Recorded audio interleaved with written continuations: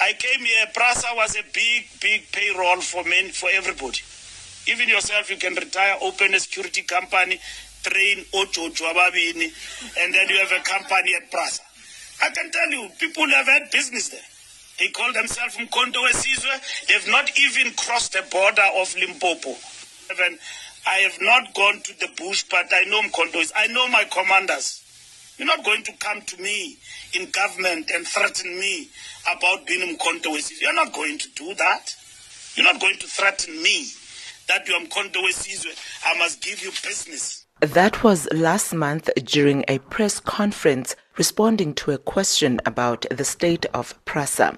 Yesterday, in a series of tweets, the Transport Minister claims this is the reason he's being targeted. He said MKMVA has been using PRASA as their milking cow and that his sin was closing the taps for their fake security companies. However, MKMVA President KB Maphatsoe said they are merely holding the minister to account as the political head. And therefore, the decision taken by Comrade Mbalula to remove the security from the posts that were protecting the rain.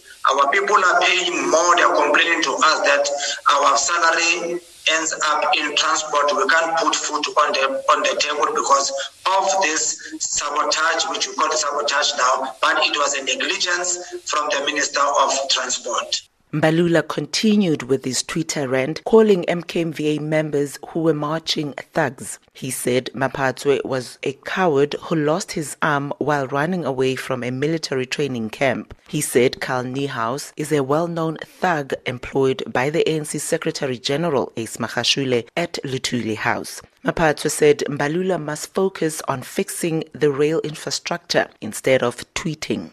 He insulted the MK members as if he knows members of MK better than us, which was an insult to us. We've been quiet for a long time, and that if our people need a voice of reason, MKMVA is a voice of reason. We are not afraid of anybody.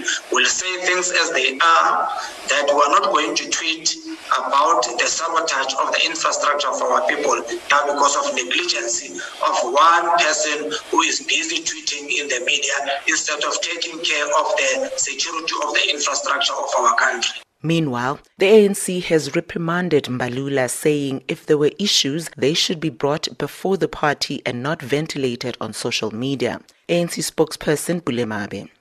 There are issues of aggravation which could cause unnecessary standoff between cadres. We must be seen to be entering. Because cadres of the ANC, regardless of positions they hold, are expected at all material times to display maximum discipline, no matter how much they might feel about certain issues. Now, this statement should serve as a reprimand to Comrade Mbalula that let us use structures of organization to ventilate on our issue.